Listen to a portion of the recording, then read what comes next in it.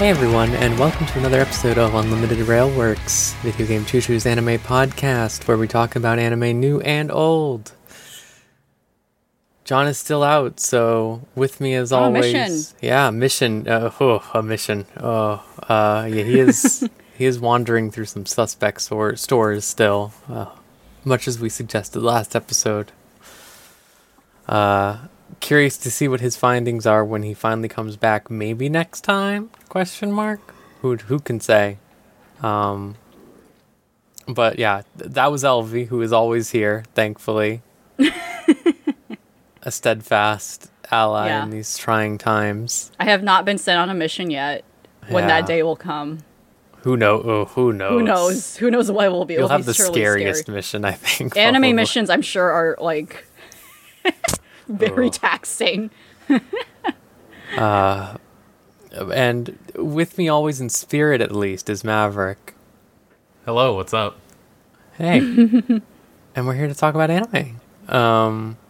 Maverick, actually, I am curious because I think last time we were just talking about some bullshit or whatever. I'm curious, what are you watching in anime right now? What's going on? What's the 411? What's the scene?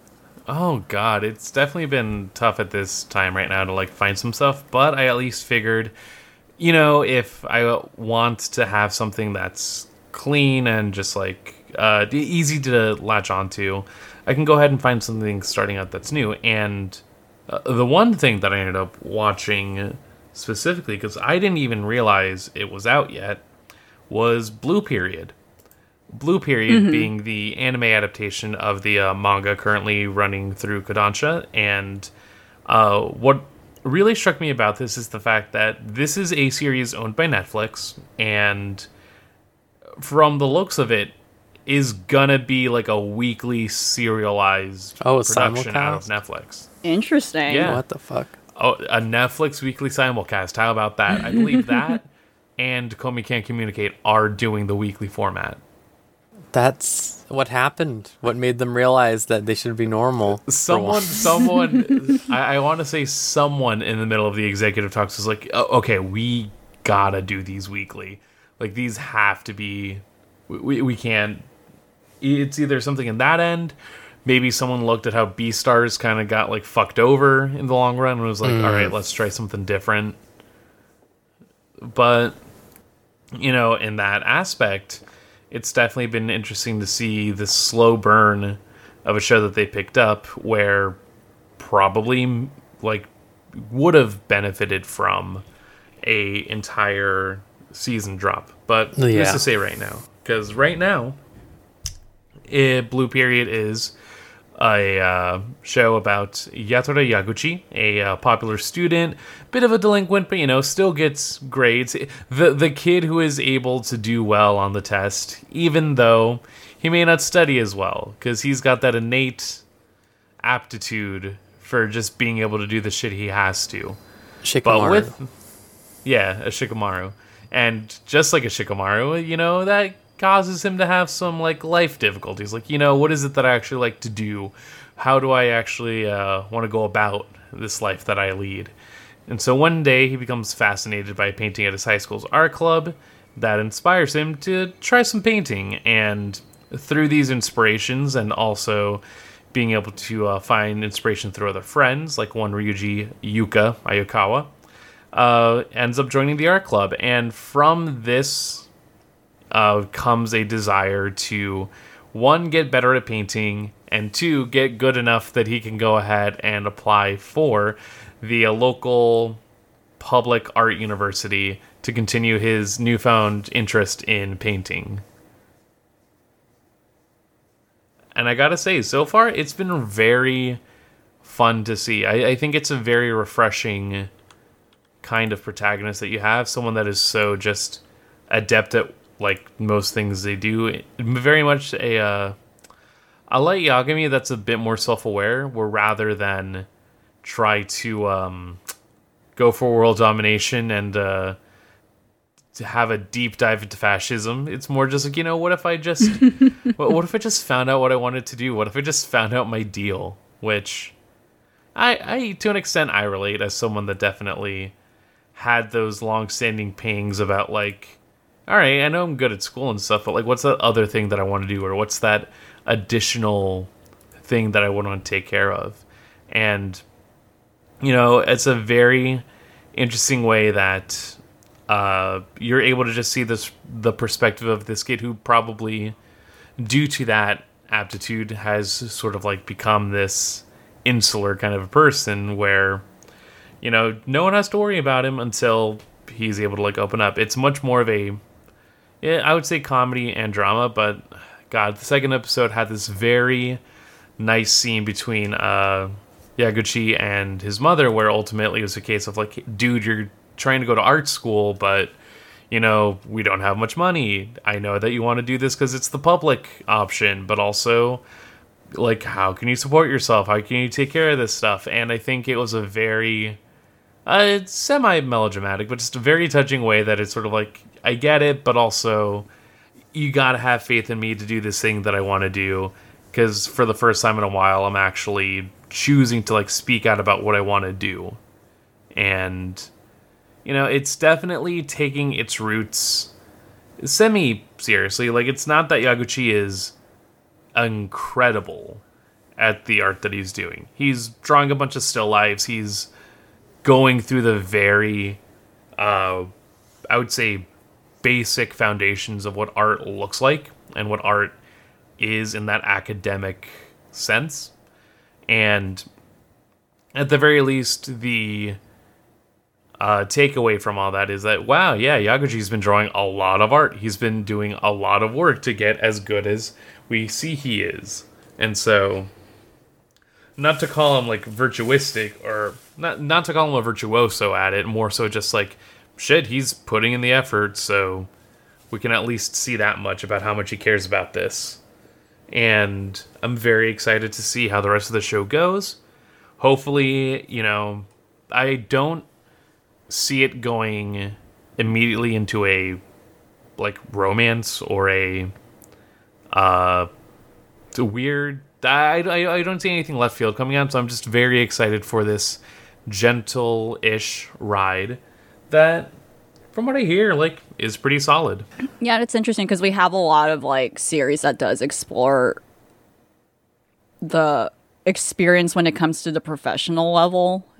When it comes to art, I don't think we've seen anything that, I'm thinking of things like Konosuba and, Aoi Hono, like how they're pretty much exploring at that point, like people who are kind of like in this like identity crisis doing with art and coming to terms with, is this what I want to do for my career? Or like, like getting to that competitive level and showing kind of the stark realities that goes on in those respective industries. Like in college and, Aoi Hano being about like, featuring Hideki Anno, for instance, like, and all those like famous anime alumni who eventually became like studio heads. In this case, it's now about like a budding art student, like someone who's like interested in this and how that journey is gonna take them somewhere. From what it sounds like, it also seems interesting that I think like, I mean, you can tell me if I'm wrong. This is just my impression. It's a series that doesn't like, it's not saying this is someone who is like, I was born to do art. It's someone who is learning to appreciate it. Yeah. It definitely sounds like this character like was introduced to it, right? Yeah, like low key, he's like a high, he's a high achieving delinquent. Like he will get good grades, but he'll still go out, have a smoke with the boys, and like go to karaoke and shit. Like he is very much just the kid who knows how to get by without studying, and maybe is like smart enough to also start getting a study habit in when he needs to. But then one of the scenes where sort of just like showcasing how much this is starting to like affect him is the fact that like his mom comes in during to like to check up on him for something, and it's like, oh, I'm gonna go in and check your room real quick. Oh shit, you have so many paintings around you because you've just been drawing and painting all summer. You've really just shown your work, and it's incredible that you're doing this. Do I think you can go to art school? I don't know, but like, dude, I can see that you've been doing this because you never showed this before. And I think that's an interesting way to go about it.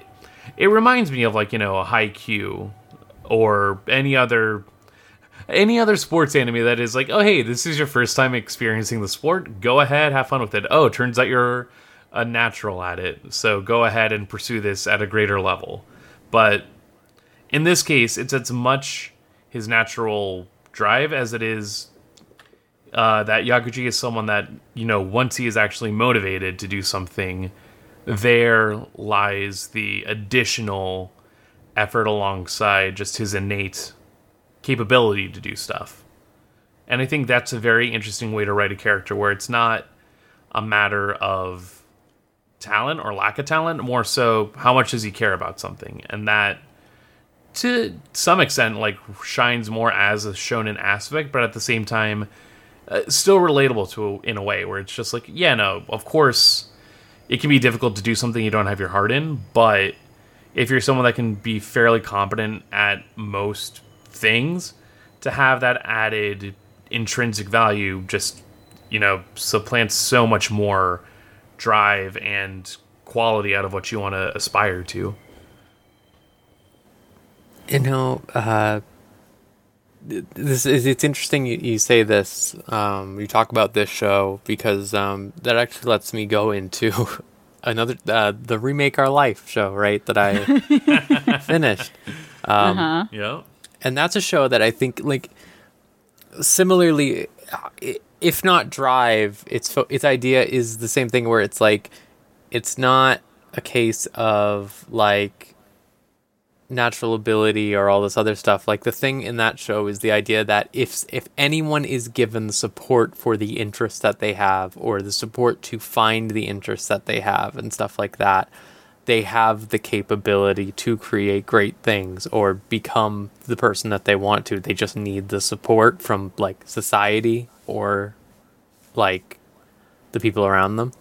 And I think, like, that's a similar thing where this guy, like, all of these people who are involved in this thing, like, so the remake, like, they did another time skip. I think I said this last time, and they went to, like, 2018, and it showed where all of them ended up, and it was completely different from the old timeline or whatever from the start of the show, because they ended up getting support for their actual, like, true dreams that were just a facet of the other dreams. And I think it's interesting to approach something like that in an artistic field. And in some much way, I think, like, something like Blue Period sounds valuable for the same way, where it's like, hey, you need to make it clear that, like, I feel like a lot of art media in particular likes to focus on this, like, tragic, like, from birth artist figure, basically, rather than someone who learns how to appreciate the things that they learn to love and create. And this show has, like, some ideas about that. However, this show just does not work at all, Remake Our Life, because it doesn't know how people work. Like, it has this very, like, humanistic idea, or, like, this very, like, good, like, empathetic concept of, like, if people just get the support, then they can do anything. But it doesn't understand how people talk to each other, or, like, how they feel things. So it just ends up being unable to mesh that, like, thesis statement, that idea, that ideology into its actual body of work. And it just then ended up being, like, a show that I sat there and watched, and I was just like, why did this happen?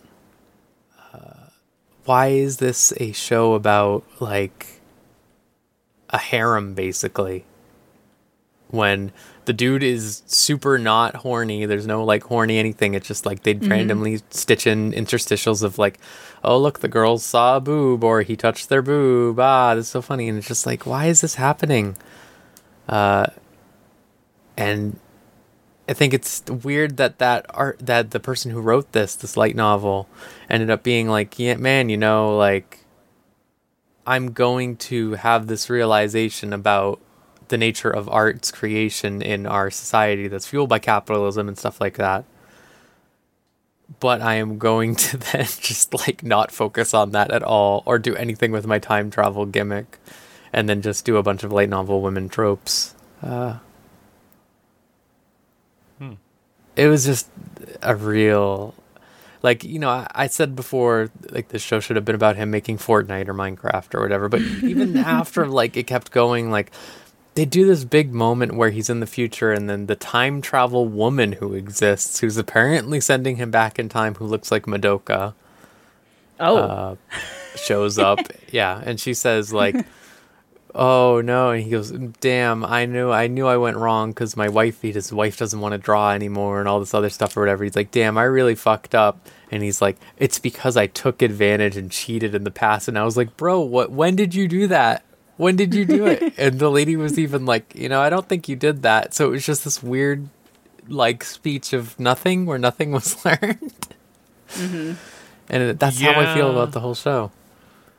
Shows there is a lot of media about the art that likes to do that. To circle back to Blue Period for a quick second, there's one scene that is very potent and just like very something that I feel as someone that is currently having a lot of feelings about what they do in their current profession, where there's like so Yaguchi joining the art club gets his stuff involved with just like the weekly art critiques that the art teacher does with like everyone else in the club. And for that, focus was like still life. And as someone that's still learning, he, is very quick to point out what is wrong with his painting. But the art teacher takes the time to say, oh, hey, you're learning how to do the shapes, you're learning how to do the designs, you're being able to be cognizant about how that space looks like on paper. Good job. And so there's just a scene where he's just like, why can't you just tell me I suck? When she's so quick to point out the specific criticisms for our top academic or our top artist in the club who's going to be vying to get into the oil painting course at this prestigious academy, where, it's a very palpable thing of like, why can't I get the criticism that someone else is getting, completely ignoring the part that you're just beginning and that you're starting, and you should still take the time to celebrate the small victories that you can find.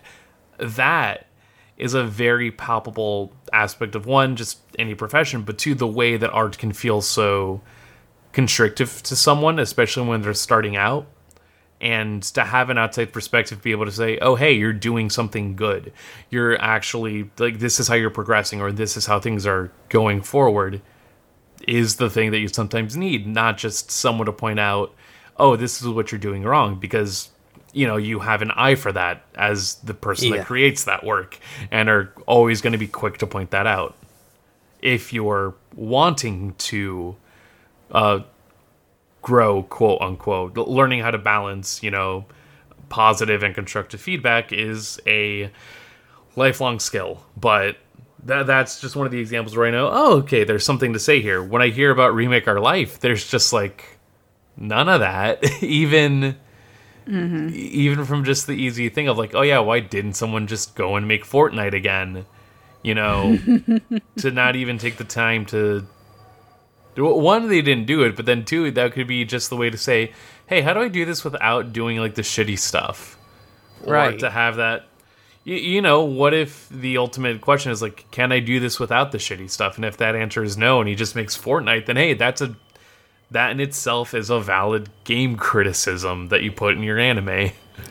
Yeah, and then instead what we had is for the last arc, it was basically him being like, oh, I'm depressed because they time skipped me again, and my company's doing Final Fantasy 14, and now I have to do the Final Fantasy 14 fix thing, like, in real time. And it was just so blatantly that, by the way, also, that it was just like, and it's just like, I feel like, instead, like, with this time travel thing, you could have analyzed, like, exactly like you said, like the stuff that made, like, what is making it bad, like what are the bad turns in even this author. I would be interested to hear this author's opinions even about what they think the wrong turns for the game industry were.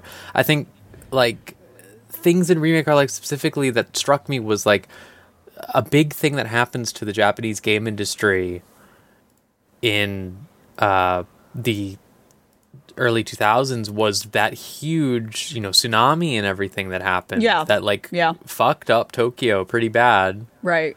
And that, like, completely changed the thing. That's why you had a lot of Western designed games and stuff like that for a while, because there was just no confidence in stuff that was going on.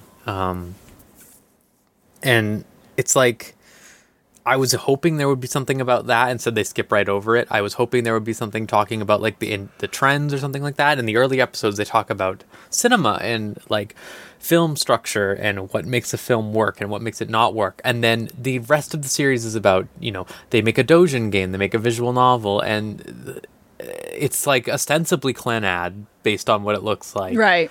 But they don't analyze like anything. Like, this is the part that I keep getting to. Because the author fundamentally does not understand people, it makes everything else fall apart. These don't become conversations where you discuss like the intricacies of like how do people interact with visual novels, for example, or like doujin works in general. How does the doujin circle community operate? Like, how does this stuff get distributed? What makes it popular? What are examples of a popular VN? Instead, they just make jokes about how there's sex scenes.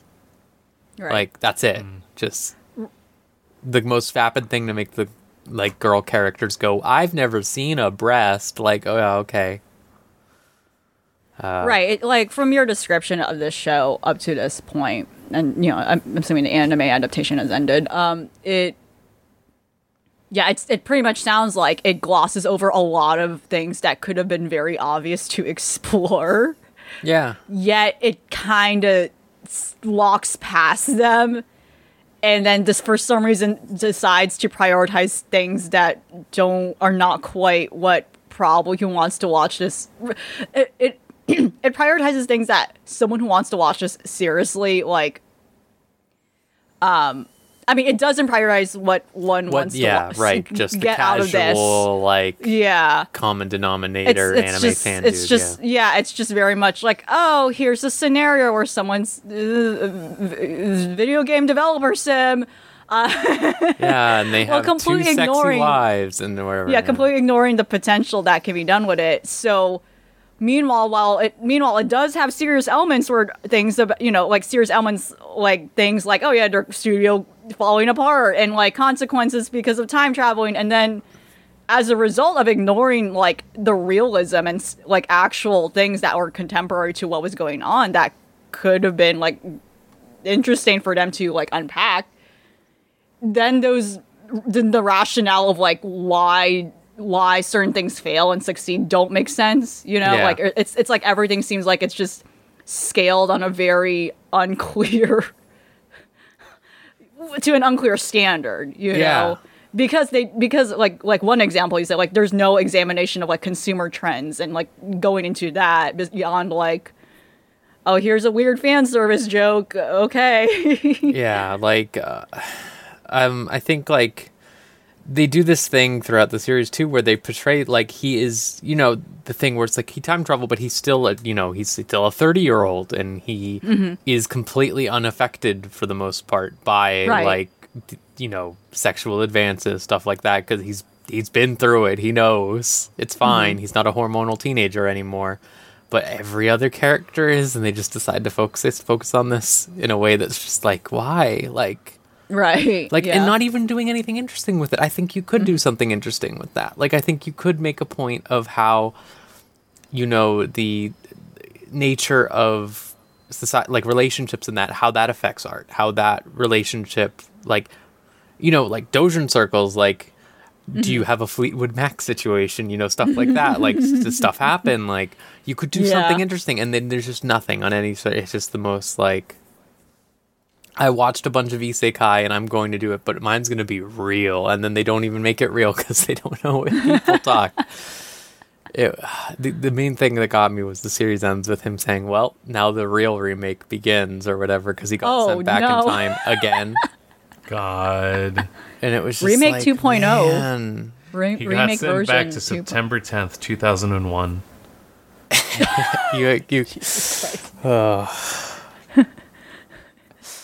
He's gonna make 24. It's gonna be hype. He's gonna make Oh, MGS fuck. too. Yeah. Yeah, he's but hopping he's on going the to jingoism. he's gonna fix the mistake. He's cult. going to make it so you don't play as Ride and you play as Snake the whole time, right? That's what he's gonna say. Oh yeah, that's the mistake. That's That's the a mistake. Yeah. No, but even then, see, I would prefer to even have seen stuff like that. If they had said something like that, like that would be preferable over this, or like the SAO man not ever playing a video game and just inventing fake video game stuff. Like this shows a cursory knowledge, or not even a cursory knowledge. This shows an investment in the game industry. The stuff that they say in this, like tangentially Right. and unrelated, and then they just don't do anything with it because there's just like, I'm going to focus on weird trope stuff. Very, very frustrating. I think this show had like a lot of potential, and then it decided that it just wanted to waste its time. Real bummer. Unfortunate. But Blue Period sounds good. I might check that out because I do like me art anime. I wanted to watch Given, which I know is only sort of art. Yeah. It's more, It's music. yeah. But But still, yeah, I do recommend it. Yeah. yeah. I They got another movie, I think, on the way. Unless I misinterpreted yes, they the do. image. I Yes, saw. they do. Yeah, because one did. There was one movie like a couple months ago too. All the hot anime of the past getting movies now. Yeah. Almost like a pandemic happened. Oh yeah. They're like, oh, we can't really have a full season. Yeah, we can't have a full. Oh God. We can't have a full season. Here's a movie. You get 1 hour and 30 minutes. So Elvie, what's going on with you? What's up? Yeah. I guess since we're talking about past stuff for a bit, there's definitely a lot of stuff I have yet to finish. But in terms of stuff I have finished from the past season, even stuff from the previous seasons, that's just like, oh, I need to get on that. But it's okay. Yeah, Madoka. Well, Magia Record. Speaking of Madoka Time Traveler, Magia Record yes. this season has ended, which is again weird because there's 8 episodes. yeah, and it ended on a cliffhanger. So I'm like, I feel like this should have just been merged as one season then if they're gonna do that. But okay, yeah, solid. As per usual. I'm very intrigued by where things are going. A lot of things are coming together again. So I've never touched the game, and I can't at this point. Yeah. It's just gone. It's just gone from North America. And yeah, it's still yeah. Again, not a lot to say to it. It ends on a cliffhanger ending, so I guess I can't really comment on spoilers and whatnot. Still good, still very solid. That said, since I don't have a lot to say about Magia Record, man, Higurashi. Yeah. Yeah. Man. Man. And, oh, God, I have very mixed feelings about how. Because on one hand, it was like, damn, that was sick. And at the same time, as a whole, stepping back away from it, I'm just like, damn, that sucks. So I guess just to get to what my theory is, I feel like this was a cash grab. Not to say that a lot of not to say a lot of series and anything in yes, it's to yield profit, of course. But this in particular, which unfortunately goes back to my thought, where is this like working in conjunction with the mobile game that's online right now? I don't know the numbers of how well that is working, but it very much feels like with how it ended, it just feels like it's a stepping stone for something else at some point, as opposed to it like being a thing that could stand on its own.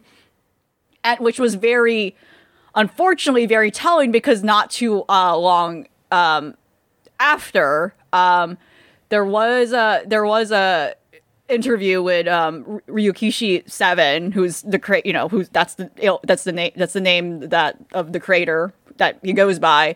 They were talking about like, oh yeah, like stuff like re-releasing the soundtracks from the original series, all this promotional stuff, and they were asking very loose questions in this interview about like specific things that happened in this series.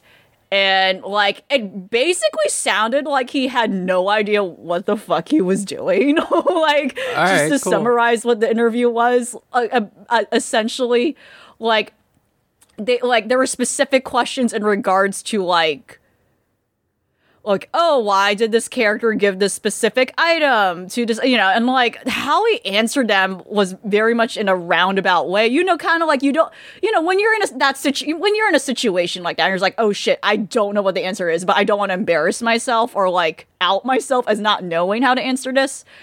It just sounded like that. It just sounded like that. I forgot exactly where this was. I think this was just streamed, actually. This was just streamed, but I don't remember exactly what network or channel it was on, but this was like an online stream event. But yeah, he was answering in like very vague, broad strokes. And kind of in a way of like, wink, wink, it's up to the viewer, or like, it's kind of subjective, it's like, oh God, he is kind of indirectly admitting he did not like, in terms of like any contribution he had to this, like to Go and Sotsu, which is what these past 2 seasons of this remake have been. I mean, not remake, a sequel. See, there you go. I even mixed it up, which was the original problem. This is a sequel. It doesn't sound like there was like a lot of time put into like making a coherent story. And a lot of it seemed to have left in the hands of the studio. It's like, here, take these very vague notes and just deal with it. Just figure it out. Like, if you don't understand it, well, you interpret it as you will. That's what it sounds like what happened behind the scenes. But yeah, ultimately it ended. God. I don't know how to get into, again, it gotta be a tricky thing here. I don't know how to get into specifics about spoiling things. If one is interested in tapping into Higurashi, but ultimately I don't think I would recommend this, so maybe it doesn't matter. At least this series in particular. But it ends on like a crazy, epic YouTube fight compilation, which is very off character for the franchise. In which these two characters, and it was kind of cool, and that goes back to my conflict where like, oh, this is sick, but it also sucks. Where these 2 characters are basically entering a slap fight across time and dimension, which was really cool. Because between shots, like it very much seamlessly like connects with all the different loops and whatnot. And again, to give away a bit, again, spoilerly of what goes on Higurashi, the whole issue that goes on is that all these characters, the people in this town, are like stuck in an endless time loop because of all this horrible shit that keeps happening. And like ultimately there's a couple of characters who are aware of it and they're taking advantage of it, and they're exploiting the idea that there's just some supernatural being influencing it, or is it really just human nature, ? Or both. And yeah, they're like going through all these shots, like beating the shit out of each other, through all these scenes we've seen throughout the past series, and like, I mean, this past season, and even past series, even like in scenes we've never even seen in this particular season, which is interesting. So it was just cool visually, but it was very like, it was just very out of character. And like at some point, they're just like, they transform and they fucking literally do like a Super Saiyan equivalent. Like that's what that happens, and then they have like an aerial fight, and then it just ends on the whole like the resolution to the fight ultimately ends on like they get tired out and they realize, well, I guess we're stuck with each other across time. That's, like, LOL, red string of fate, you know what I mean, right? Yeah. And it ultimately ends with, like, just coming to that resolution despite the fact that one of the characters did some really shitty, like, stuff, and which I don't think is forgivable or redeemable, and makes no sense. It's very goofy, too. Like, there was some really, like, crazy, whack-ass lines that have happened that really heighten, like, how just bafflingly goofy the whole thing was. And yeah, it ultimately, like, just time passes, like, and it has, like, a little epilogue, and that's that. And for some reason, it just shows everyone in town happy and, like, great and doing swell. And there's, like, a character throughout the series whose fate changes depending on, like, what version, what reality you're looking at. And, like, he's, like, basically in a coma. And then, like, he is never present in this whole, like, arc, like, in these whole past 2 seasons, which, again, I'm referring to Go and Sotsu. Sotsu being the one I'm talking about right now. And he's not significant at all to the storyline they were going with here. And for some reason, he just wakes up from the coma. But, like, he was never brought up at all of any importance. Like, okay, I guess, like, the epic Dragon Ball, like, Family Guy chicken rooster fight compilation woke up this kid from a coma, and everyone's just happy now. Like, oh, everyone who was evil is just now suddenly good. Like, it was just really silly. And yeah, it just ended on a very Deus Ex Machina way that I think, like, kind of, and which I feel like I can fairly apply here, because I feel like when we do have, like, the corny happy endings, like in a lot of the other Higurashi storylines and different routes, like, there's at least work put into it. There's at least, like, but in very much in this case, a lot of the supernatural stuff does come into play very last minute out of nowhere. Again, like, random Dragon Ball fight, plus there's, like, in a sense, like, these godlike supernatural beings, like, kind of, like, overseeing and perpetuating all the problems that are happening. And then they just, I don't know, again, like, everything felt like it just resolved in, like, an instant through a very silly sequence of events that I couldn't take seriously. Yeah, it did just look good. It was fun within its own, like, isolated bubble, but, like, placing it in the context of the series as a whole and, like, how Higurashi, like, has done things in other iterations, like, it just did not make sense. It was just really goofy. Would you say that perhaps it is because, like, I don't know much about Higurashi. I played a bit of the first game. Do you think, like, this was just... So did Ryukishi write this? He wrote this? Yes, he did contribute to this. Yeah. So I was just curious if this is, since there is the Higurashi Gacha game now, if this is just as like I was referring to the mobile game, basically. Yeah, as I was saying, like, as I was theorizing, like, this whole thing was probably just a weird long advertisement to hold on to that IP and, like, push that name and make you remember it, like, for other things, like the mobile game. And as other people have been theorizing throughout this whole thing, like, is there going to be actually a Umineko remake or, like, new Umineko stuff? Which I've been, like, hit or miss about that as someone who's never, like, partook in that, which is a totally different thing too. But it very much has, like, a very ambiguous, like, crossover with some characters looking the same, and it's like, oh, is that the same character? It's very, like, loose and, like, how you can interpret that. But, like, yeah, the way how it ends too kind of feels that way too. It just ends on a bizarre, not cliffhanger, but a bizarre, like, oh, there's something unresolved. Like, opening it up to other things, whether it be, like, whatever goes on in the mobile game, or like, potentially a weird, very early tease that, like, maybe Umineko will be revisited, because the one anime adaptation it did have was really bad. So yeah, gosh, I don't. It was truly a ride. I don't think I recommend it. Because again, it's just, like, from the start, it was misled that this was a remake, so it's not accessible at all to newcomers, I would say. So for one, that's a huge chunk of people that I don't recommend it to. And two, I think if you, like, take Higurashi way too seriously as well, if you're that sort of person, and that's okay, you would really hate this. You'd get really upset, especially if you're someone who's consumed, like, every piece of media of it. You're gonna be that person who's like, oh fuck, they ruined this character, or like, oh my god, why are they you're gonna be that person. So don't stress yourself out. That said, there were moments I thought were, again, sick, like, rad, like, damn, that was gross, but that was sick, like cool, like, cool, gross moments. I was like, oh geez, that was really that was gnarly, but we got it right. Again, really goofy, like, again, watching a version of the show where, yes, it is censored, so there's just a random black blurry circle over, like, a tiny bit. Where I clearly see someone just bleeding everywhere. It's like, that's not doing anything. It's still bad looking. And yeah, the crazy weird fight sequence that has been unprecedented and has never happened in anything Higurashi ever. It is not an action series. What in any capacity. There's violence, yes, but it's not an action series. I was entertained, I'll say. But not for the reasons I think they were intending. They did do a throwback to, like, they did do a remake of one of their signature songs at the end when it ended, so that was nice, but yeah.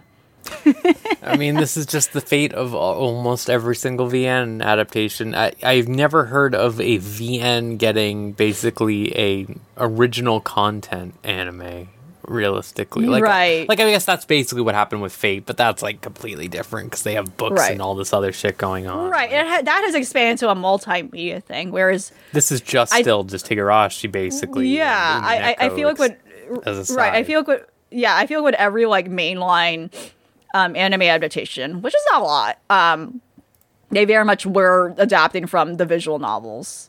There are things like manga and like again also books and like likely radio. I mean, I'm sure there's like a lot of other things I've never really looked into. But for the most part, the series that people know for the most part is drawing from the VN material and the anime, the anime adaptations from a couple of years ago. That's what most people are familiar with. And yeah, from my understanding, this anime, this adaptation is like a combination of like original material and some loose threads from the VN and like kind of like not quite canon stuff. Like it was weird. It clear, yeah. Again, like I said from the beginning, based on an interview with the creator, and just the general feel of this series, I definitely do theorize this was just poorly planned out. Which again just goes back to the idea that I feel like there wasn't a lot of like intent for this to just stand alone. It truly does feel like it was meant to like just serve as a platform for something else at some point. Higurashi. I wonder, like, you said, like, what the plan is here to just, like, build it up even further. Like, I really wonder. I don't know anyone. I know a lot of people who really like Higurashi. I don't know anyone who has talked about this anime. A lot of people just seem to drop off once they were like, oh, it's not a remake of the original. I really like the original. Like, yeah, I think a lot of people dropped off immediately at Go, even. Yeah. Yeah, and I'm a sicko that kept going. You kept going to the fucking second core. Oh, yeah. It's like, damn. Well, I respect your dedication. I would have done the same thing, so I get it. Actually, speaking of things with two cores that I did not know had two cores, Aquatope on the White Sand, the aquarium anime, has two cores. None it's of still us knew going. that, I think. Yeah.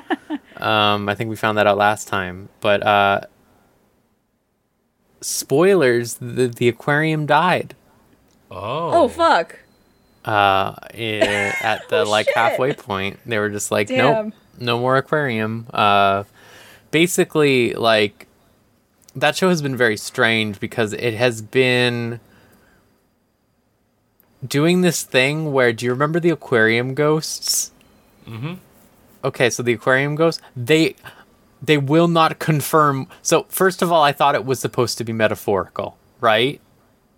And that it was supposed to represent this idea of you are finding inner peace by appreciating and admiring the beauty around you in a place like this, a place like that is so full of different types of life or something like that, a place that is like an almost quote-unquote liminal space, for lack of a better word, like it. I assumed it was a metaphor. Apparently it's not, and people just see ghosts here, and it has a magical power. At one point, the main character girl tries to advertise this fact to get people to come to the aquarium, and everyone's like, you can't do that, the cops will arrest us for false advertising. You can't tell them that we have magic ghosts in our aquarium. And I thought that whole bit was very strange. But yeah, I have no idea what is going to happen in this show because it looked like the conceit of it. I thought when I assumed it was one core, I assumed it was going to be, okay, these two girls learn to like each other. They learn to like their work. They learn to like different things outside of their original work, like the main character girl learning to have a life after her idol lifestyle, and the aquarium girl either learning to like things that aren't just the aquarium, or like, I don't know, do the saving bit. But they didn't do the saving bit, and I admire this. I admire that the aquarium just ate it. But it's very strange now, because at the point that it's at right now, the main girl has gone to work at another aquarium, basically, the Kukuru, the blue-haired girl, and then the idol girl has gone to be a movie star. Oh. But they did drop a very real bit with that, where it was like, basically her friend says, hey, I want you to A movie producer wanted me to get in touch with you specifically, and I found out that basically because the agency like fired you, they are withholding all of your mail from other people who are trying to hire you. And I was like, wow, that's peak idol agency based on what I know. But it was just really weird for them to go like, okay, so her bit is she just goes back and like, I guess they had a weird thing where they're like all like hugging and holding each other and then being like, I'm your sister now, which is weird, but you know, Oh, come on. whatever. Oh no. Come on. Which also they dropped. That was right after they dropped the most insane thing where the main girl like I saw another me as a ghost in the aquarium, and then I was like, what? And then it was like her grandmother was like, well, it's time I told you that you had a twin sister who died in the womb, and I'm just like, why? Whoa. Why is this happening? What does this mean? No. She's like, you must have seen her ghost at the aquarium, and I was like, Oh what? my god. What? God, Very it's strange.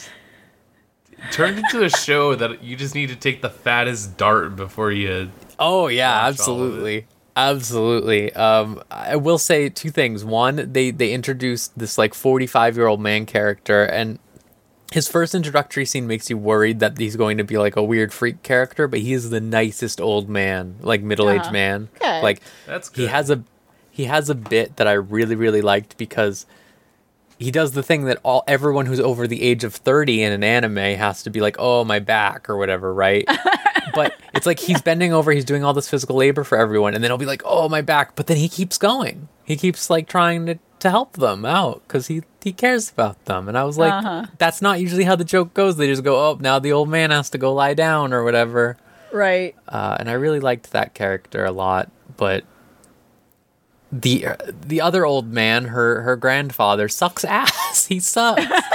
The guy who owns the aquarium, like he was just like at one point a fucking small tsunami happens and like half of the aquarium is just fucking blown up, and the main character girl, this is when he's like, oh yeah, because he's closing it or whatever already. He had planned on closing it, and he's just like, see, we have to close it. Look how bad shape it's in. And I'm like, yeah, no shit, dude. If you don't like You didn't do maintenance on your building, it's gonna go to shit. Like what? He didn't try anything yet. Yeah, like oh, it was just so like, man, what the fuck?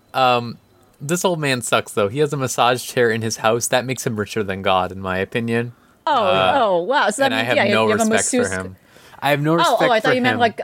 I thought you meant like those massage tables, and that implies No, like he you has have a like regular a masseuse. giant massage chair, like Oh, a with the giant little one. like nodes and everything Oh, okay. in his house. Oh, okay. And he's making his 17-year-old granddaughter run an entire aquarium by Right. herself while he just Right. fucks around. Cool old Right. If you man. got a massage chair, you got change to spare at that point. Oh, That's already yeah. like, that's already like that's a big wish Why list. is the on aquarium in failing? my I wish don't list? know. That's a big wish list item I have. Like, yes, acquire a luxurious massage chair Yeah. and never leave my home again. Well, you that's what know? he did. So it was just like, man, this guy sucks. Like he was like, and then he was like, she was like, why do we have to close the aquarium, Grandpa? And he says, well, when I made this aquarium with my friend 60 years ago or whatever the fuck, I said I'm gonna close it when I'm 80 years old. So I'm 80 years old and I'm not changing my mind. Bye. Damn.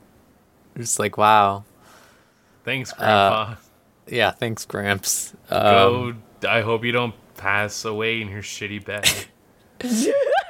He did, I will say he did get her a job at the other aquarium, which is where the current core is going. But she was not very happy about it.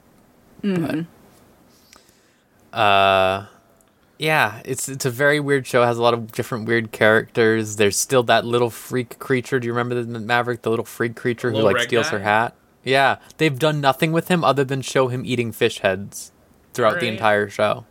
Sure. He's just eating fish heads on the roof in the background, and I'm like, damn, what the fuck? Hanging out, you know? He does not look human.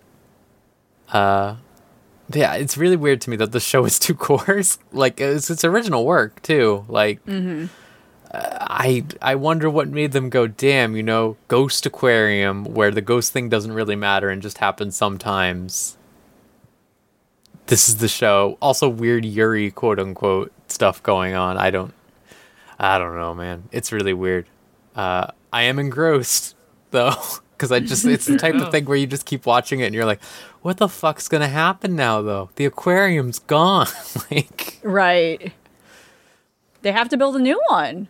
Yeah, well, no, because like they talk about the gentrification of aquariums, which I was like, shit. Okay. Damn, at one real point, stuff. a character okay. says the fucking insane thing that I don't get, where she was like, "I need money. That's why I got into the aquarium business," which does not sound like a thing anyone would do. I don't think they make money. And she said, "What did she say?" She said, "Did you know there's only 110 aquariums in Japan?" That's not a lot of places to get jobs. And I was like, that sounds like a lot of places to get jobs. I don't know what you're talking about. Yeah, in a field especially like how that, big Japan is. It was very strange. Very strange show. Very, very strange energies. Weird. I don't know. At one point, like, she's like, I need to train you to see the ghosts to her new friend. And he was just like, I don't see the ghost. And then at one point, it's like, oh, he's seeing the ghost. The ghost is his past self watching her have a nervous breakdown when she's 4 years old because her whole family died. So the ghost is actual dead people. Yes, and your past memories also. Okay. It's yeah. I don't know what is going on with that show. It's very, very strange. Very, very strange. But I'm going to keep watching it because I'm fascinated by it. What's going on? Y'all, both of y'all, I guess. Maverick first, I guess I should say. What's going on with Tactope? Tactope? Oh, boy. Oh, my God. Oh, my God. Well, yeah, Maverick. Tactope, to one of those. Tactop Destiny is a new show coming out this season. It's a co-production between, Mappa and Madhouse, and I believe is being done in conjunction as one of those like multimedia. Like, yeah, there's like a mobile game in conjunction with this, so it's not. It wasn't previously adapted. It's like in conjunction at the same time with this whole thing. So they want it to be a big thing. Yeah, I think when we had seen this in the preview, like we had mentioned, like, oh, is this kind of like a listeners thing? Yeah. And yeah, the pull is there, I would say, but to quickly look at the synopsis here on Crunchyroll, music is light that illuminates people's hearts, and that light was suddenly taken from the world. And grotesque monsters known as D2 emerged from this black meteorite and began to overrun the land and people. And the D2 were drawn to melodies people played. Eventually, music itself became taboo. However, those who opposed the monsters appeared. They, the music art, girls who draw power from music. They possess the great operas and musical scores of humanity, history, and use them to defeat the D2. So, yeah, immediately music is forbidden. Dancing is forbidden. And honestly, thank God. It's footloose. Yeah.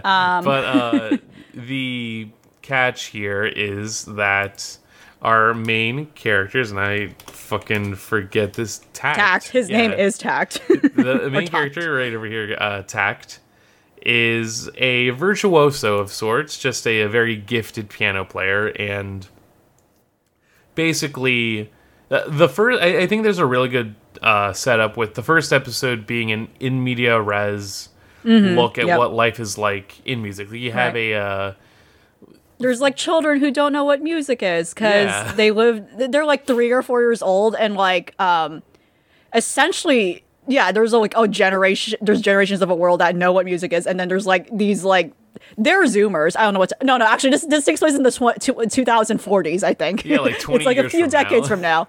Yeah.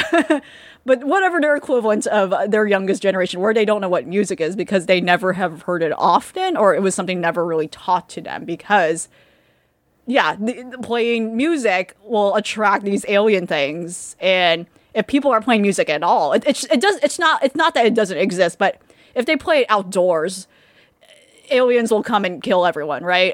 So people can play it inside if they got soundproof walls, sure, but it has definitely destroyed like a particular huge aspect of music, a particular sort of culture when it comes to like, outdoor fun and like outdoor, like all that stuff. So Yeah, like cannot do anything as much as even play the radio, lest I get fucking aggroed by an otherworldly being. And because of this, for Tact, his goal is to sort of like go ahead and try and live in a world with music, or try to like get that done. But accompanying him in this quest are Cosette and Anna Schneider. So Anna being a older sister to Cosette, and taking the trio over to New York in this quest to get Cosette quote-unquote repaired, because Cosette is actually a music art who made a pact with Tact. And basically this carrying, I would say, some Full Metal Alchemist vibes, where any time that Cosette has to transform into the music art Destiny, is her name, basically Tact loses his right arm, and that is like part of the whole deal. But he is then able to, like, that basically powers up Destiny to go ahead and be able to fight the D2s, all the while like music is playing. I believe specifically whenever what she has to engage with the D2s, Destiny is specifically playing Symphony Number 5. Yes, like from Beethoven. She represents Beethoven. Yeah, it is just playing in the background. It's so sick. Yeah, so good. It's fun. It's cool. Yeah, more specifically, so he loses his left arm and he pulls it out, and it becomes a conductor stick, and then he's like conducting her essentially when she's battling. It fucking rolls. Like, I did not expect that shit when I watched this. I was like, what the fuck? It's like, there's like elements of like monster, like Pokemon, like monster, monster training, and then just this shit. Like, what in the world is going on? Like, it's the most ridiculous thing, yet they play it really straight, and they convey it really well. The animation's great. It's really great that they're following this diegetic rule where there is no soundtrack throughout each episode until these battles happen, and the soundtrack is generally classical music, and mostly so far, because we've been seeing the character Cosette / Destiny, it's mostly been Beethoven music specifically. Yeah, most of the sound is diegetic, so that means it's music being played within the universe. So moments when Tact is playing a piano in a flashback, or there's actually instruments being played on screen, and yeah, during these battles with the D2s. Otherwise, yeah, they're keeping it consistent where you don't hear music because no one can fucking play music freely. It's just really cool that they're being consistent with it. And yeah, essentially so far, I don't know if this is going to be the whole series, but yes, they're on a road trip to New York City to go to the New York Symphony to fix her because there's something wrong with like Destiny / Cosette, or I don't know, her maintenance check. I don't know. I'm not sure exactly what the issue is so far, but that's just really funny to me that like orchestra, like big orchestra companies have been converted into like I guess mechanics or like guilds to like maintain the music arts in a way. Like concert venues are now like I guess like barracks now for these music arts or to deal with them.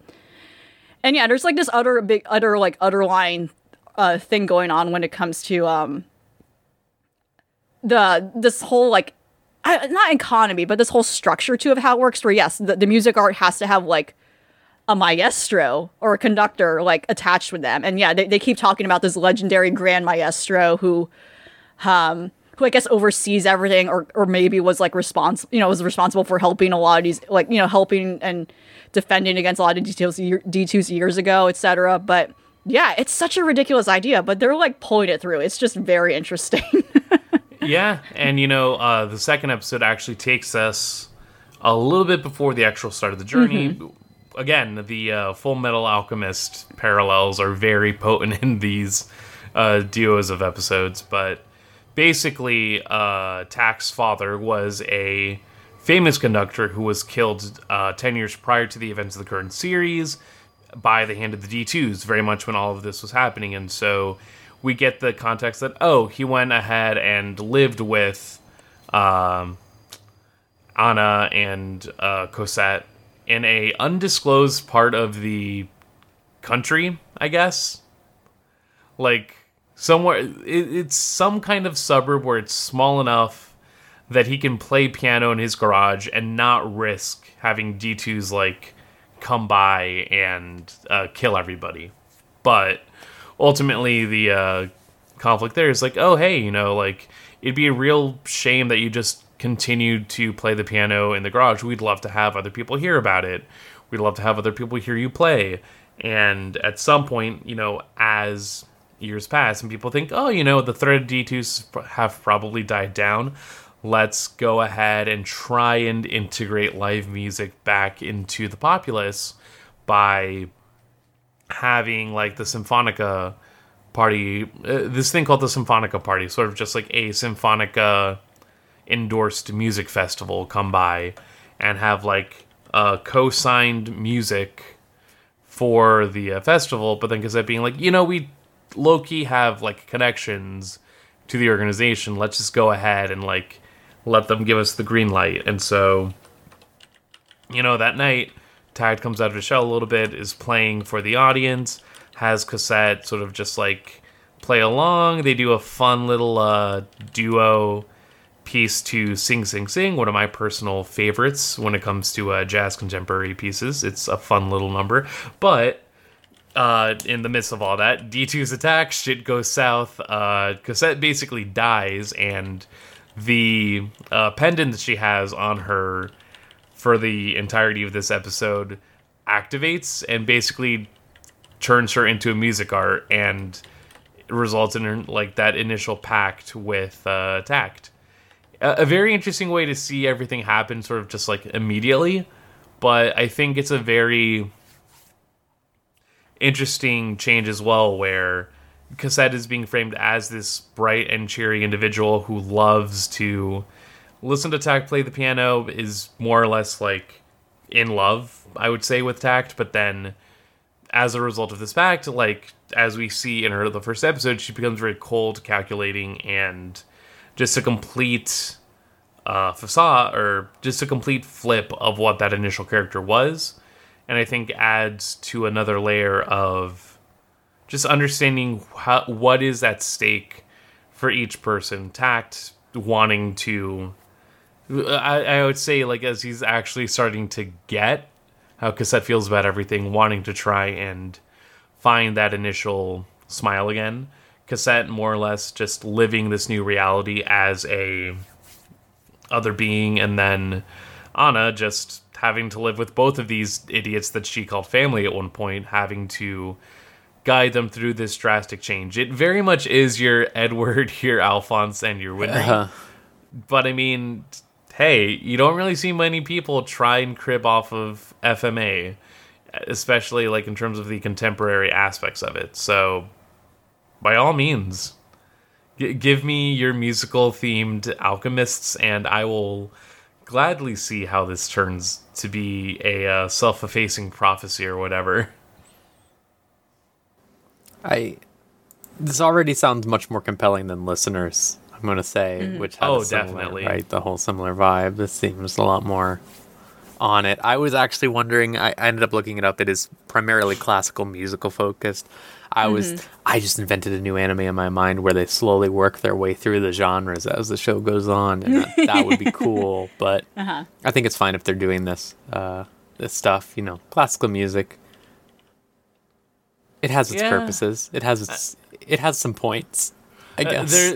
I've definitely got my feelings about how to integrate music as a, like, key component, because I feel like when it comes to anime, you do have your classical variations, and then for the most part, you have, like, Macross, I would say, is the biggest appeal, where it's like sci-fi meets idol music, or usually will stay in, like, J-pop aspects. You have the Visual Kei Vampire show coming up.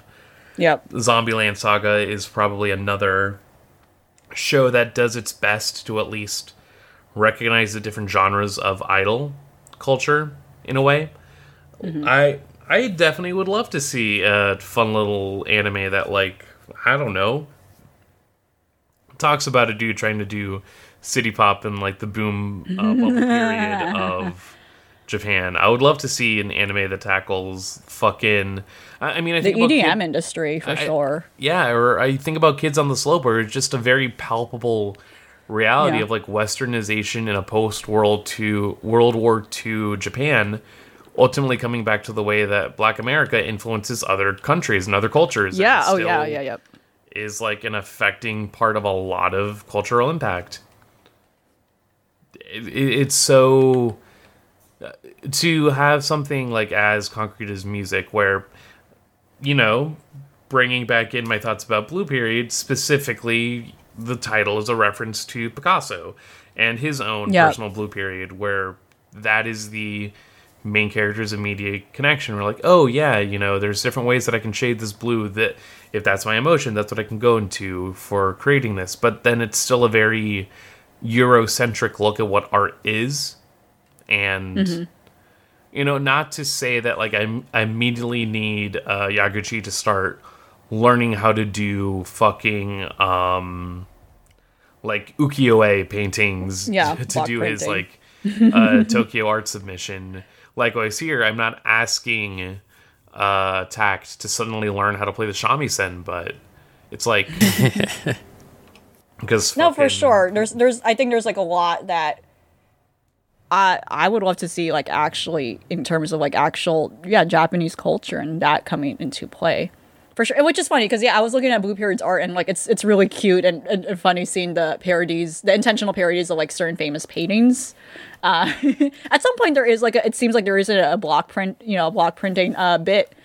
But, ultimately, I would love to see something that goes into the deeper history of Japan that's not necessarily war related or political related. Yeah. I mean, everything is political, right? But like something that actually goes deeper into the arts. I mean, in ways that I think a lot of us, like even I know, I'm probably misinformed about or don't know a lot about, and I would like to see it coming from an authentic perspective. Yeah, or like specifically, again, the things that I see, or the fucking Wikipedia entry for episode 2 mentioned that the song they're playing is an up-tempo piano song, but specifically it is Sing, Sing, Sing with a Swing, the Benny Goodman song from 1936. So that immediately is telling me, like, okay, we know that big band exists, swing exists. This is a post-depression, post-Cotton Club, jazz-aware society that we understand up-tempo piano. We understand piano from a lens that's not just a specific white perspective to it. Credit where credit's due. Benny Goodman is a white individual, but someone that was influenced by people that were in the jazz sphere. So it very, like, it's something to consider, especially as the show goes on, and I'm curious about what will be included, because if it's just like flavor text, for a better lack of a term, of just like, oh, maybe we'll go ahead and pull out a fucking Duke Ellington piece for one of our music arts. Okay, but that has like impact. You're saying that this is a like palpable piece of work. If you're already using like Beethoven as a immediate piece of like comparison, or saying like, oh, the fucking movement pathetique is like influential for this one character. Like there's an awareness, I would say, similar to Remake Your Life, where there's an awareness of some of these pieces of culture and a lot of these pieces of what they want to talk about.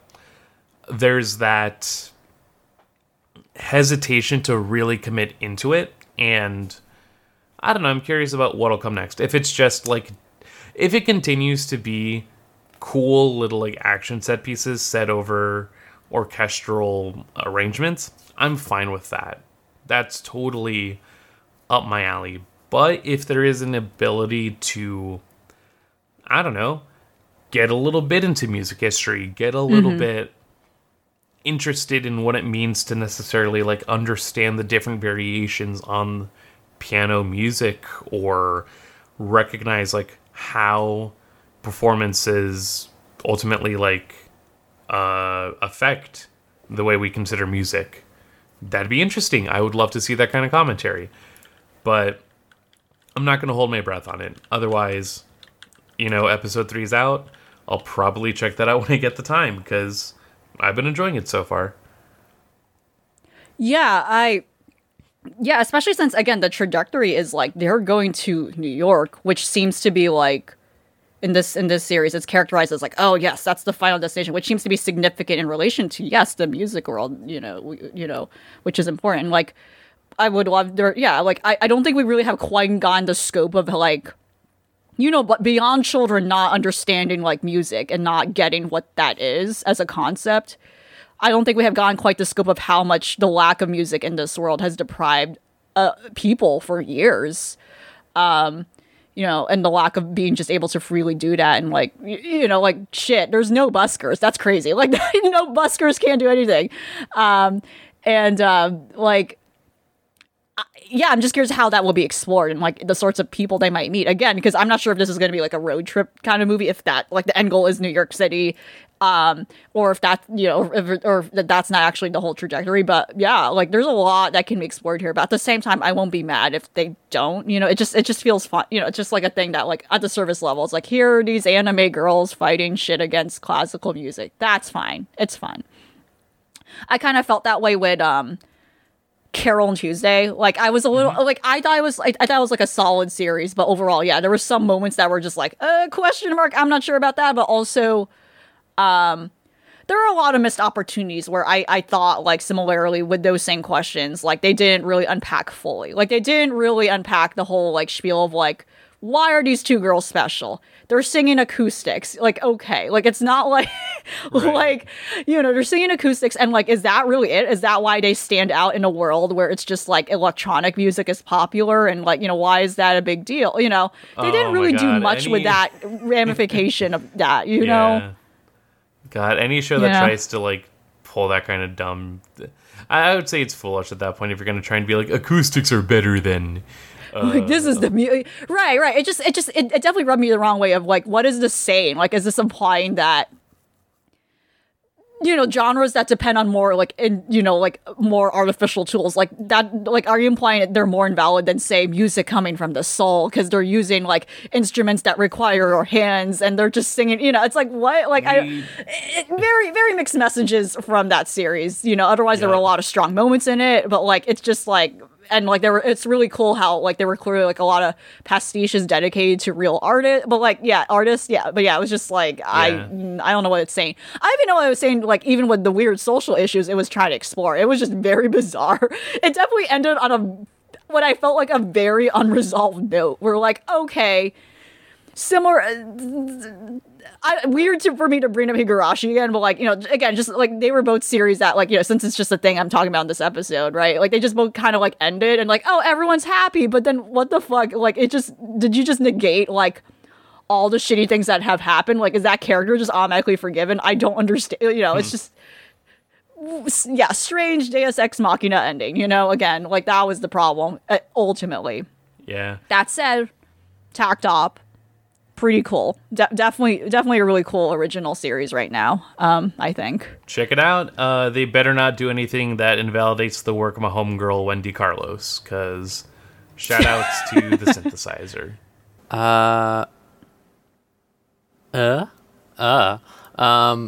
Okay. Let's do. Oh God.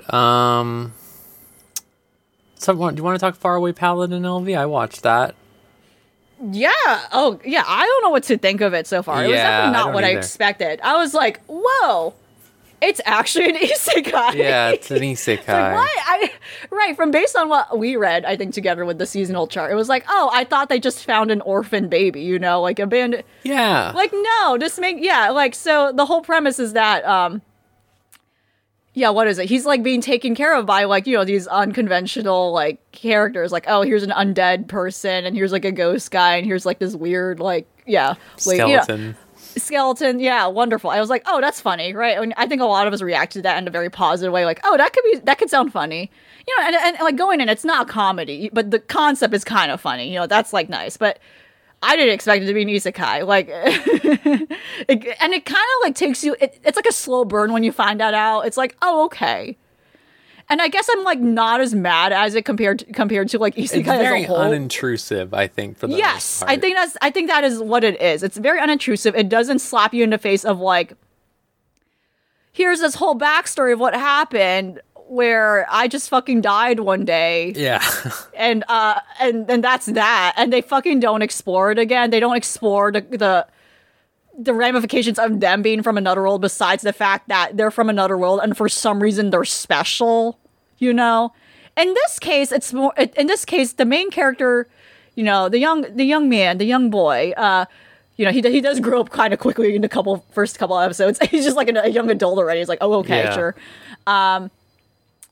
He doesn't remember where he came from. He has a feeling, and he knows for a fact that it's not that he just doesn't belong like in this like world that's like being taken care of by a ghost and like a skeleton, He knows for a fact he really is not of this world, but he doesn't know why. And that's like a weird like feeling that's bothering him. So like in a way it's like, oh, okay.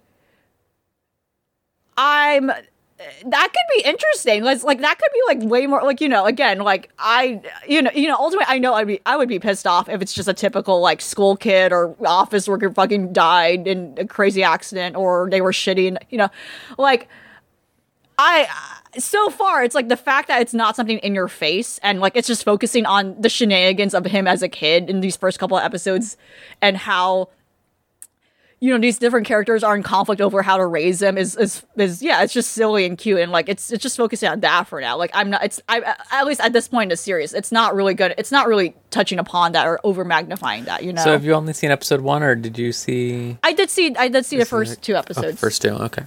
Yeah, I think like the most interesting thing that struck me about it that might keep me interested is that they seemed more interested, instead of saying, hey, guess what, he was Isekai baby or whatever, they seem more interested in talking about these undead, basically, that are raising him and their potential pasts and their ideas. Right.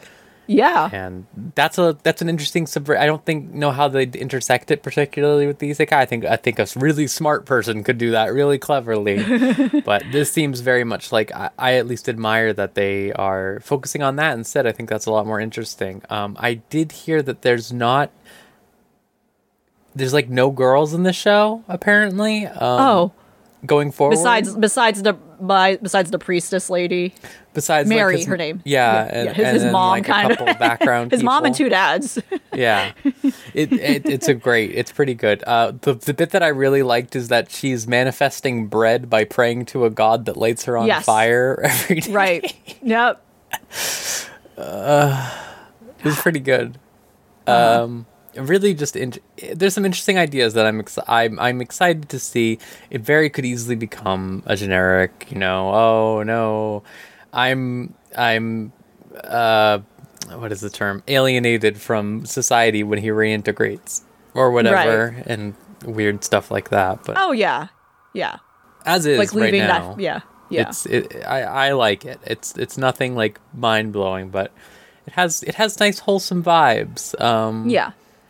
Yeah, so far it's not falling into the trap of like what other shows of this genre have that problem of, whether it's isekai or just fantasy in general in anime. Yeah. It's certainly I don't know what to expect, That's really what it is. Yeah, I There's don't promise know in it. There's a little promise. There is definitely, yeah. And I'm right, and like you said, and based on what you described, I feel like the worst that can happen to it is that it'll just be boring, or generic. Yeah, like there's nothing. I don't think we'll have like anything. A horrible like ecchi Shield hero type stuff. Yeah. Oh God, yeah, yeah. Yeah, no, I think it's not like a stellar production or anything either, but I do like the general aesthetics of it. I do enjoy the animation style. I think it's very warm. I do like there was one bit also that struck out to me, which was that the magic he said that you can't say the magic too correctly or whatever out loud when you're incanting it because that makes it too strong. And I think that's a really clever little bit. I do like that quite a bit. This idea of like, oh, words are power, so you better fucking mess it up, otherwise, like you better slur your words. Or it's very nuanced and very subtle in how it works. Like that's very yeah. I thought that was cool. Also, the characters being named Gus, Mary, and Blood. His parents. Yeah. Blood is a great name. Blood is a great name. He was like an orc. That's cool.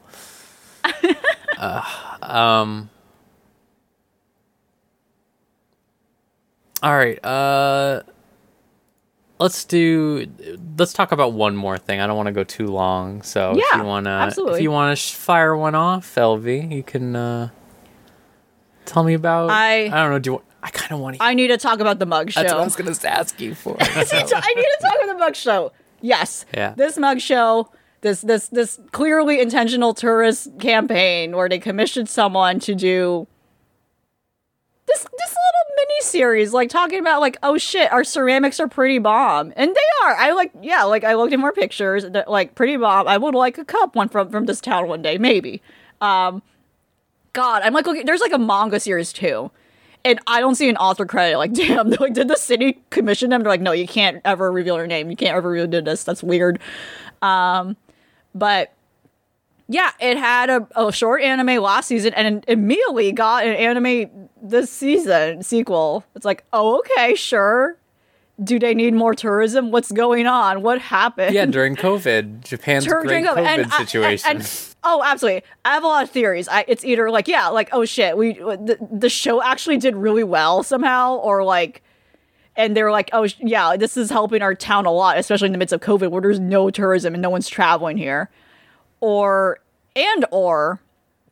two, oh god, why did the second reason flip my mind?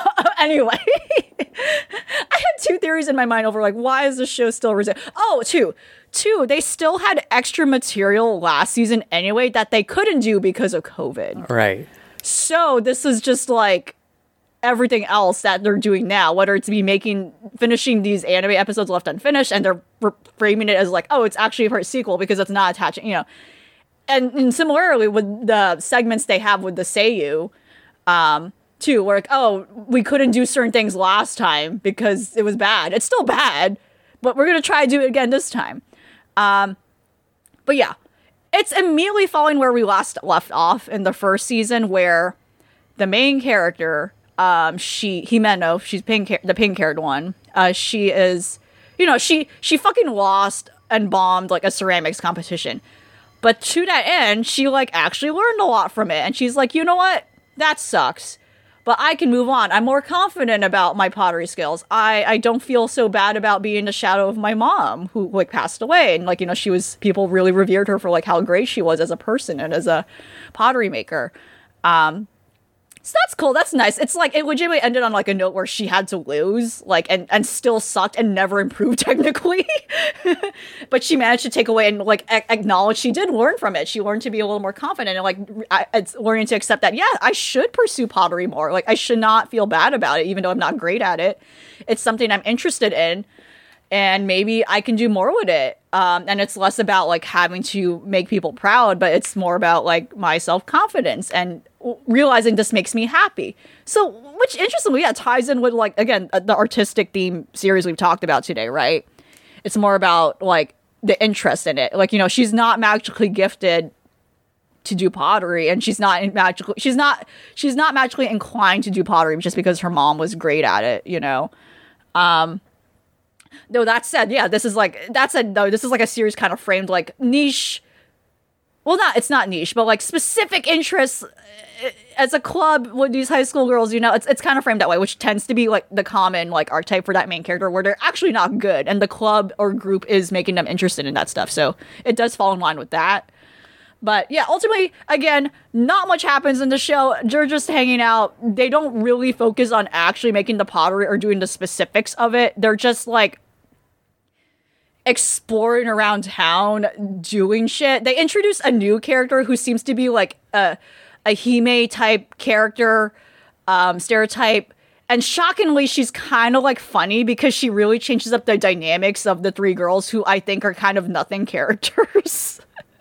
They're very bland. And I don't know if I iterated that enough like last time I talked about the show last season, but it does make the chemistry among them a little funny. But she hasn't showed up any more times yet. I wish she shows up more times, but yeah.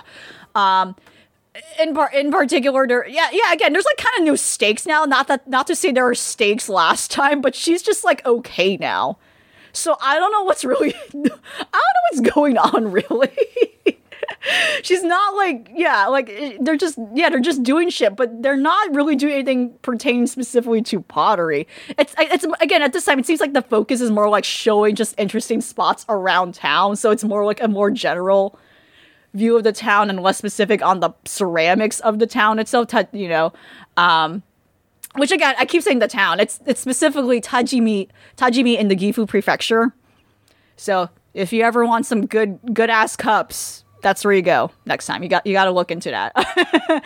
But yeah, there was, so I guess I want to, since again it's just such a nothing show, you know. It's such a nothing show. But there's an episode in particular that just boggled my mind where their teacher has to like host these people coming outside from the country to visit the town because it's like, oh shit, they're here to see like our ceramic wonders and whatnot. In fact, near the town they have like this like a pole where they claim to have like the biggest tea canister, which is really funny. Like, and they actually do show it in a Seiyu segment, like in that reality, and like it's pretty impressive. But yeah, their teacher has to host like these people coming from outside the country. And I don't know if it's offensive. I don't know. Like, again, I'm saying this as someone who's like just seeing this from the outside perspective, where like there's this one character who they say she's actually Mexican. She's coming all the way from Mexico, and she's like, her actress is clearly Japanese, native Japanese speaking at least. And I don't know their actual ethnicity, but they're clearly a more proficient native Japanese speaker. And this character is like speaking Spanish like 75% of the time, and it's like really weird and jarring because in one way it definitely sounds a little off. It definitely sounds like this person is not fluent in Spanish whatsoever. And about the same time, because the sounds in Japanese is consistent with how Spanish sounds, it actually sounds okay. So if you're someone who truly has not heard or is neither fluent in Spanish, you would not be able to tell, I think, you know, to be quite honest. So it was kind of weird. There was kind of this dissonance to it. You know, it's like, okay, it kind of flows with everything, but at the same time, something is wrong.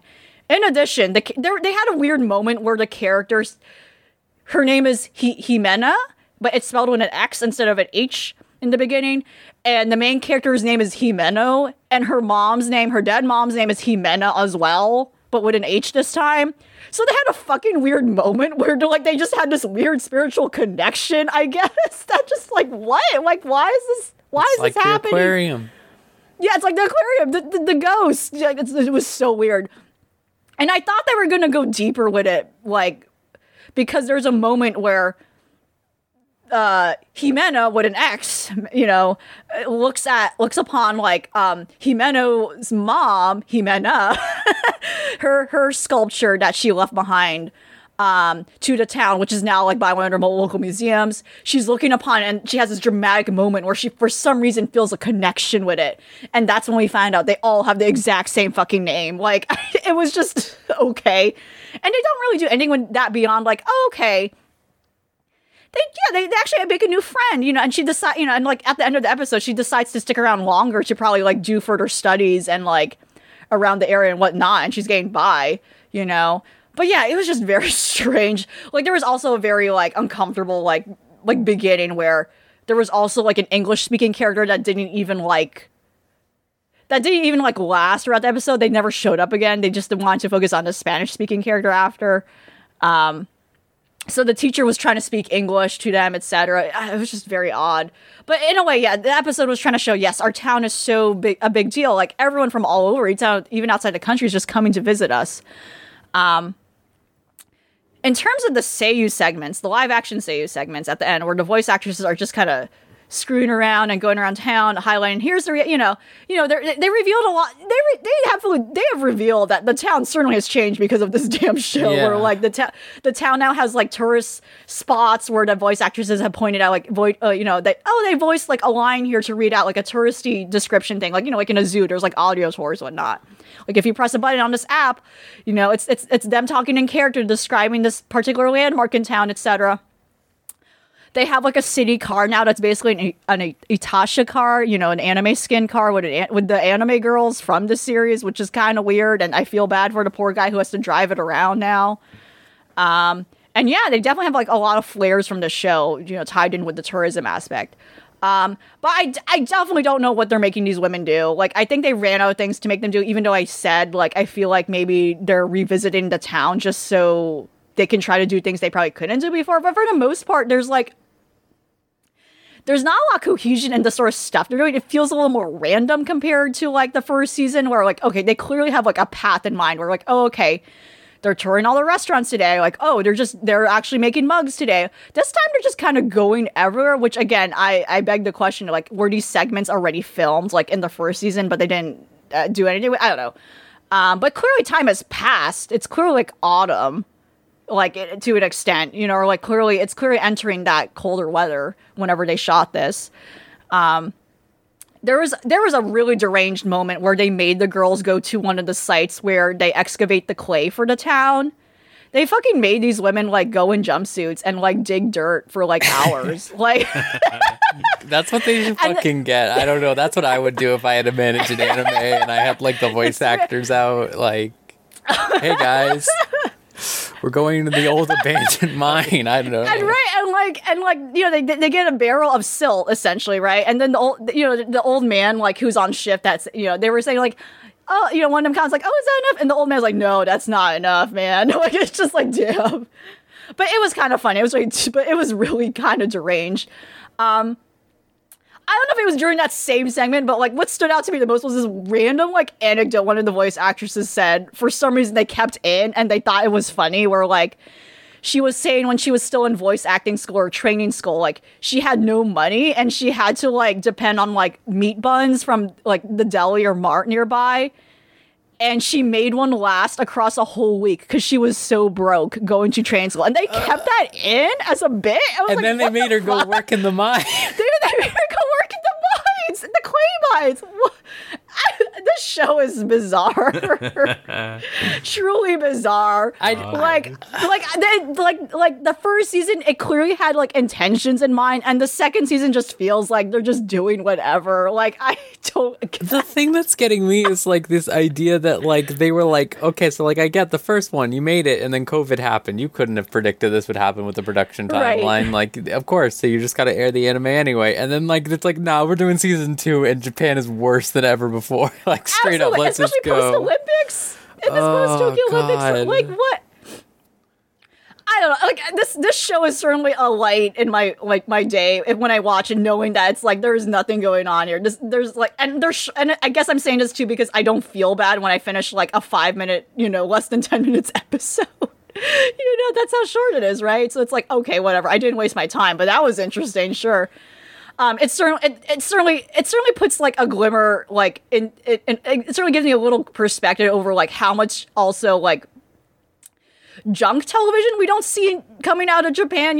Again, when we watch anime, we're kind of self-curating ourselves a lot, and it's like we're watching whatever's accessible and whatever we're able to find. The shittier stuff we're less likely to find because no one's like thinking about like, oh, I gotta like put this on something. This is certainly like B-level, like what the shitty variety shows in Japan that they have that is like really low bar quality in terms of like the stuff that would show like on a morning, where old people are at home and watch, my mom like all the weird shitty Filipino television she's seen, like it's that like I just again, I'm not that familiar with like a lot of like stuff in Japan beyond the stuff I watch, but for sure, I guess I can relate to then my understanding of like what my mom just tends to put on to fill in air and not and who she herself has admitted like, no, this isn't great, but I just need to fill in the time, Yeah. This is that. Again, and again, it goes back to the fact that it's essentially a commercial. Like, this is something that would air between shows. It's not like a primetime slot thing. Oh God, it's what a ride. And again, they're not actually focusing on making mugs anymore. I don't know what they're doing. They moved on, They moved on. It's a post-mug world. All right. I think we'll call it there for now, just to, I think next time we'll be able to, next time we'll talk about the Paranoia Agent anime that we're going to watch, but, next time we'll be all in the new season, I think, unless John shows up and is talking about stuff from last time. Who knows? We don't know. But we do have one question. I watched this anime actually, so I know what's going on here. Shoeless asks, in Digimon Ghost Game, the protagonist's dad sends him a Digimon, tells him the Digimon is his new little brother, and then fucks off to the digital world. How would you respond to suddenly having a new little brother that knows attacks? Wait, so the dad fucks off to the digital world? He abandons completely his kid gone. Yep. So he says the Digimon's his little brother, and not like, okay, that's he interesting. Says take care of him. That's it, and then he's gone. As opposed to be like, oh, this is your father now, which I think is kind of funny. That would be way better if he said this little Digimon is your It dad. would make more sense, but that's shittier. I don't know. What? Oh God. Like, what would you do if you had this new little brother that is this kid abandoned? Like yes, he was. His mom works overseas. Oh my God! Yeah, and the mom doesn't know her husband abandoned her child. That's hilarious. let me tell you the conceit of this show. Okay, so it's basically creepypasta Digimon. Okay, yeah. But it's in the future where there's like holograms and stuff. And he comes home one day after a creepypasta thing happens to him, and there's just a giant burning hole in his dad's office. Holy shit. And then he he calls the police are like, damn, guess your dad's just gone. Oh my God. And then he gets like a little hologram that's like, oh, don't worry, I'm in the Digimon world, I don't give a fuck, bye, here, have this kid, you need to take care of this kid. And then this little Digimon guy comes out. Very strange. I think this show is incredible. I don't know what's going on in it, but the little Digimon has like a real baby voice going on, and we love to hear it. We love to hear Actually it. A child. Oh man. I'd be fine. Yeah. I'd hang out. I'd just be like, yeah, you'd hang let's out. Go. Yeah. Would you like ask him to do his attacks, or would you try to teach him necessary. not to? Okay. Like, if we were in a dire situation, maybe, like, I'd be like, okay, if you know how to do this, we're gonna have to do this, but nah, just hanging out, let him learn about life. What's the drinking age of Digimon? Is it like champion level? So we'll figure that out. Oh yeah, we'll get to that crossroad when we get there, but yeah, just show him the ropes of life. I'm already having to instill knowledge in the mind of 50 other children. What's one more? Yeah, I didn't think about that. You're experiencing children with attacks every day. Oh my God, yeah. Children with the attack asking me directly, "Are you gay?" Oh. It's true though. Imagine God, if this little Digimon did it. Oh what no! if this little Digimon did it? just starts saying like, "Dang, that's gay" or whatever, and then it's just like, no. Like, how do you respond to that? Yeah. No, Digimon. Yeah, I unfortunately, my nephew reached that point in his life where he unfortunately learned it. I think I mentioned this like not in the cast, but like among us, like he said somebody was gay, and like I think my sister handled it well, but I wish she explained it what it was. But I think his dad explained. I think his dad managed to shut that down pretty quickly. But I wish they actually went into explaining that. But I think they're in a place where they don't know how to explain sexualities to him yet. Right, because to kids it's just a word, right? Like it just right. They don't care. Yeah.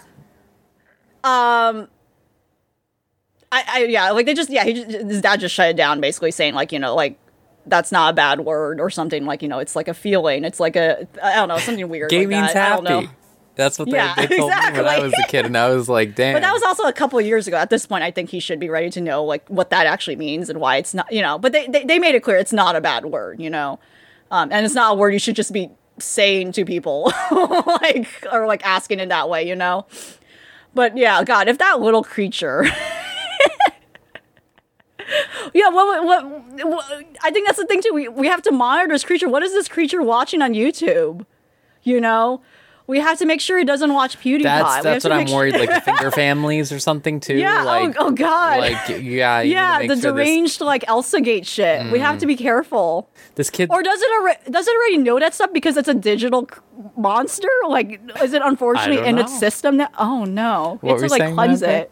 Can't feed it TikToks. Get it away from TikTok. Oh No, no, it's too young. No. I was just reading an article about how like teens are developing verbal tics based on TikToks that are No. like bad because there's like influencers who are like having Tourette syndrome is cool, and I was just like, Oh, oh dear no. God, here we go.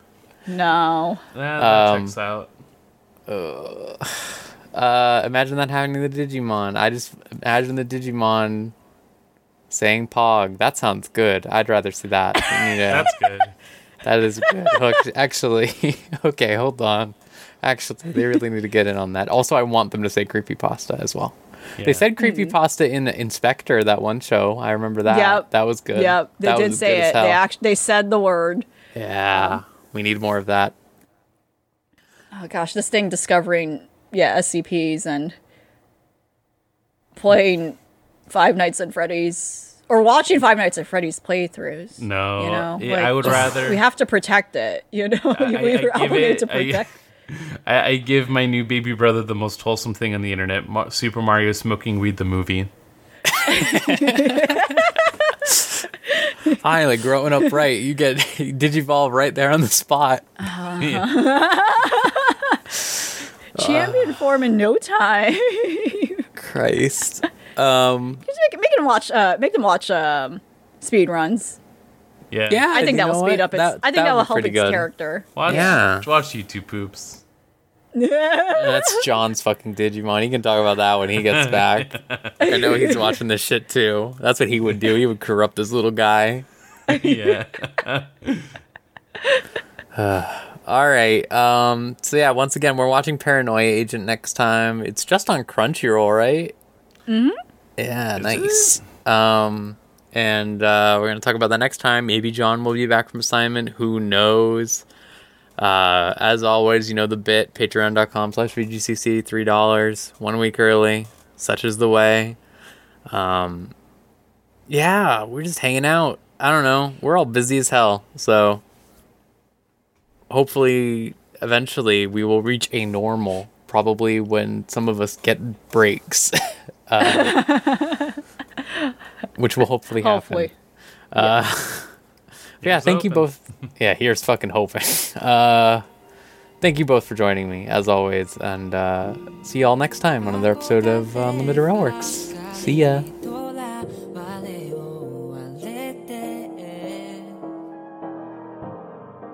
れるかけろに止まれを掲げられ There's a strange